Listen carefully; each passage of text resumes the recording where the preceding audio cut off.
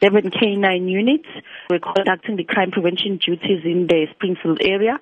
When they received information about the suspected drugs at the courier company, they then immediately responded and searched the premises, where they found 8 boxes of African gift items found containing a suspected narcotic substance. How much of the substance was in fact discovered in these gift items by police? The estimation of the drug is 8.8 kg in the 8 boxes that were seized by the K9 unit.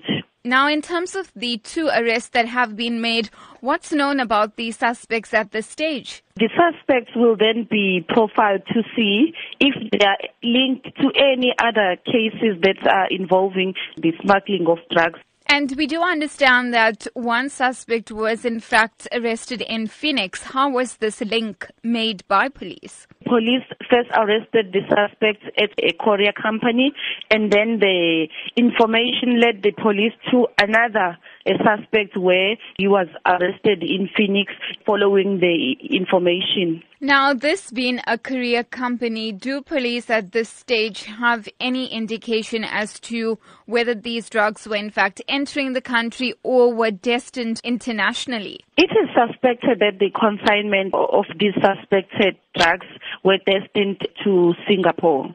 And how concerning is that then, that there could be a network, a syndicate operating from Durban for international borders? It is still being investigated if there is a syndicate working with people from outside the country. And should these arrests then serve as a deterrent to those who are involved in the drug trade? Yes, this will serve as a warning to other people who are smuggling drugs, that the police will make sure that they will apprehend them wherever they are hiding.